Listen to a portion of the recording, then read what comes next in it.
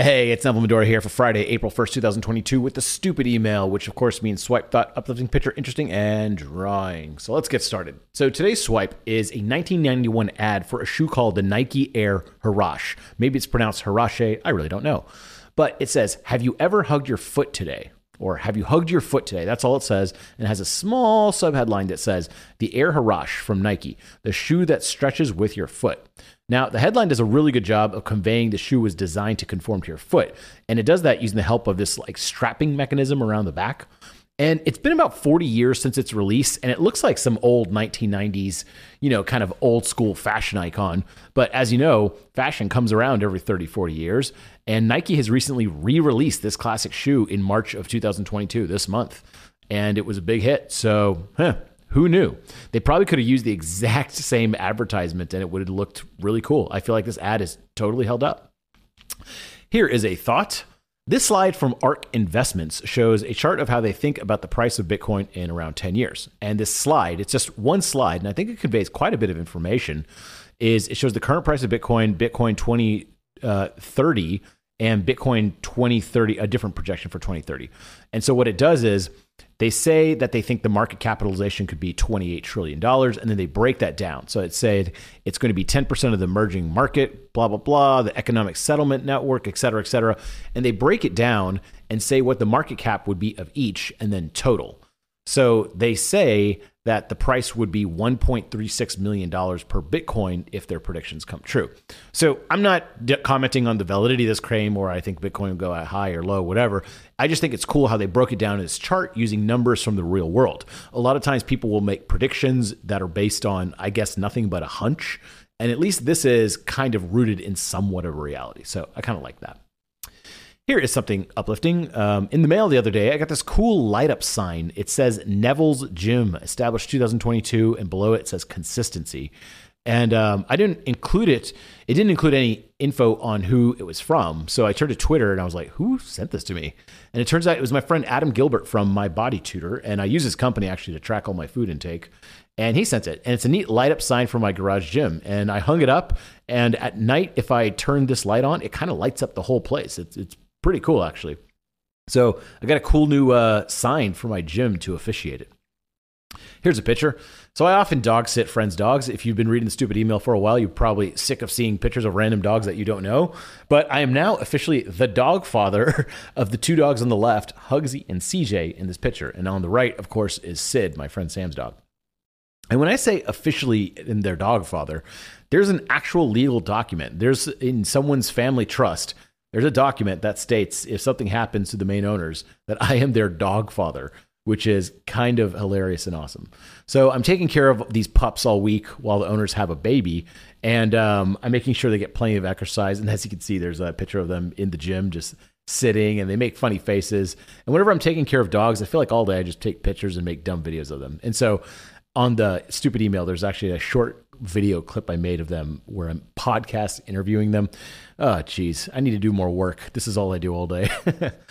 So here's something interesting. I saw this neat anti-ad on Instagram, and it was for trying to recruit salespeople to come work for this company. And I thought this actually worked really well.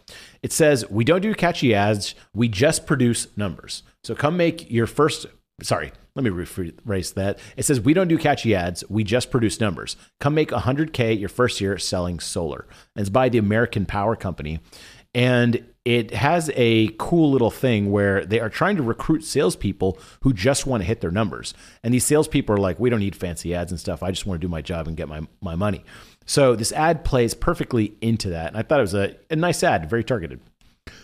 Here is a drawing, and this is a concept I've talked about a lot. I've mentioned it several times in stupid emails, but it always does well. Like people always comment on it and reply about this specific concept.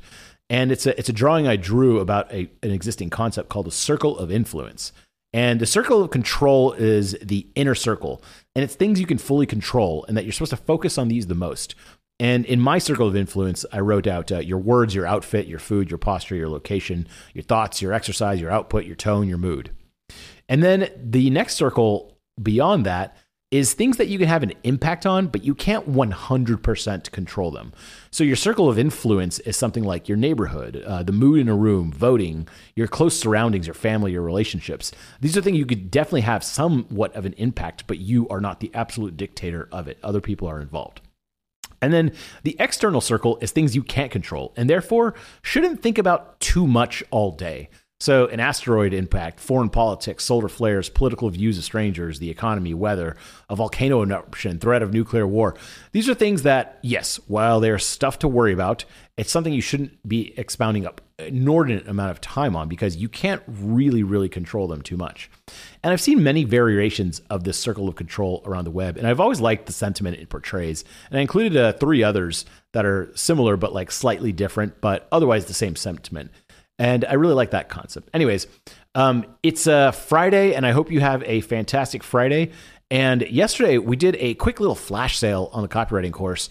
And if you want to join inside, we have like literally daily content. In fact, you can go to copywritingcourse.com right now, check out our blog. And on the side, we have just the topics that have come up in the last few hours. If you notice, they change all the time and they're constantly changing, constantly being updated. And that's because there's so much activity going on in the forum that I actually can't include the whole feed. It would just like take up the whole sidebar. But if you want to ever check out the copywriting course, right now is probably a great time to buy. Look for that email that I sent out yesterday. And jump in. It's the first of the second quarter. So April 1st, that means January, February, March are gone. First quarter is done. And the interesting thing about learning copy and improving the copy in your business is that it takes a little bit of time. So the first 2 weeks, oftentimes people are just poking around the course, learning different concepts, seeing what attracts them, what they need, going over courses that are pertinent to them. So if they're trying to update a sales page, they watch the sales page stuff. If they're trying to update cold emails, they watch the cold email stuff. And then it takes them a couple of weeks to also just post their copy and get reviews and revisions by our professional writers and myself. And then what happens is, as you get reviews and revisions, you start saying, oh, that's how I make this cold email from now on. That's how I do it.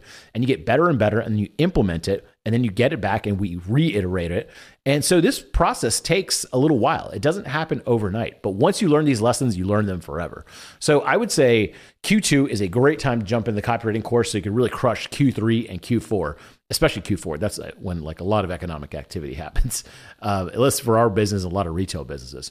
So I would say hop in now if you want. It's pretty awesome. I would highly suggest it. I just went on the My First Million podcast yesterday, a huge podcast, and we're talking about it. It was a fun time. Hope you join. My name is Nolan Ladora. I will talk to you later. Have a happy Friday.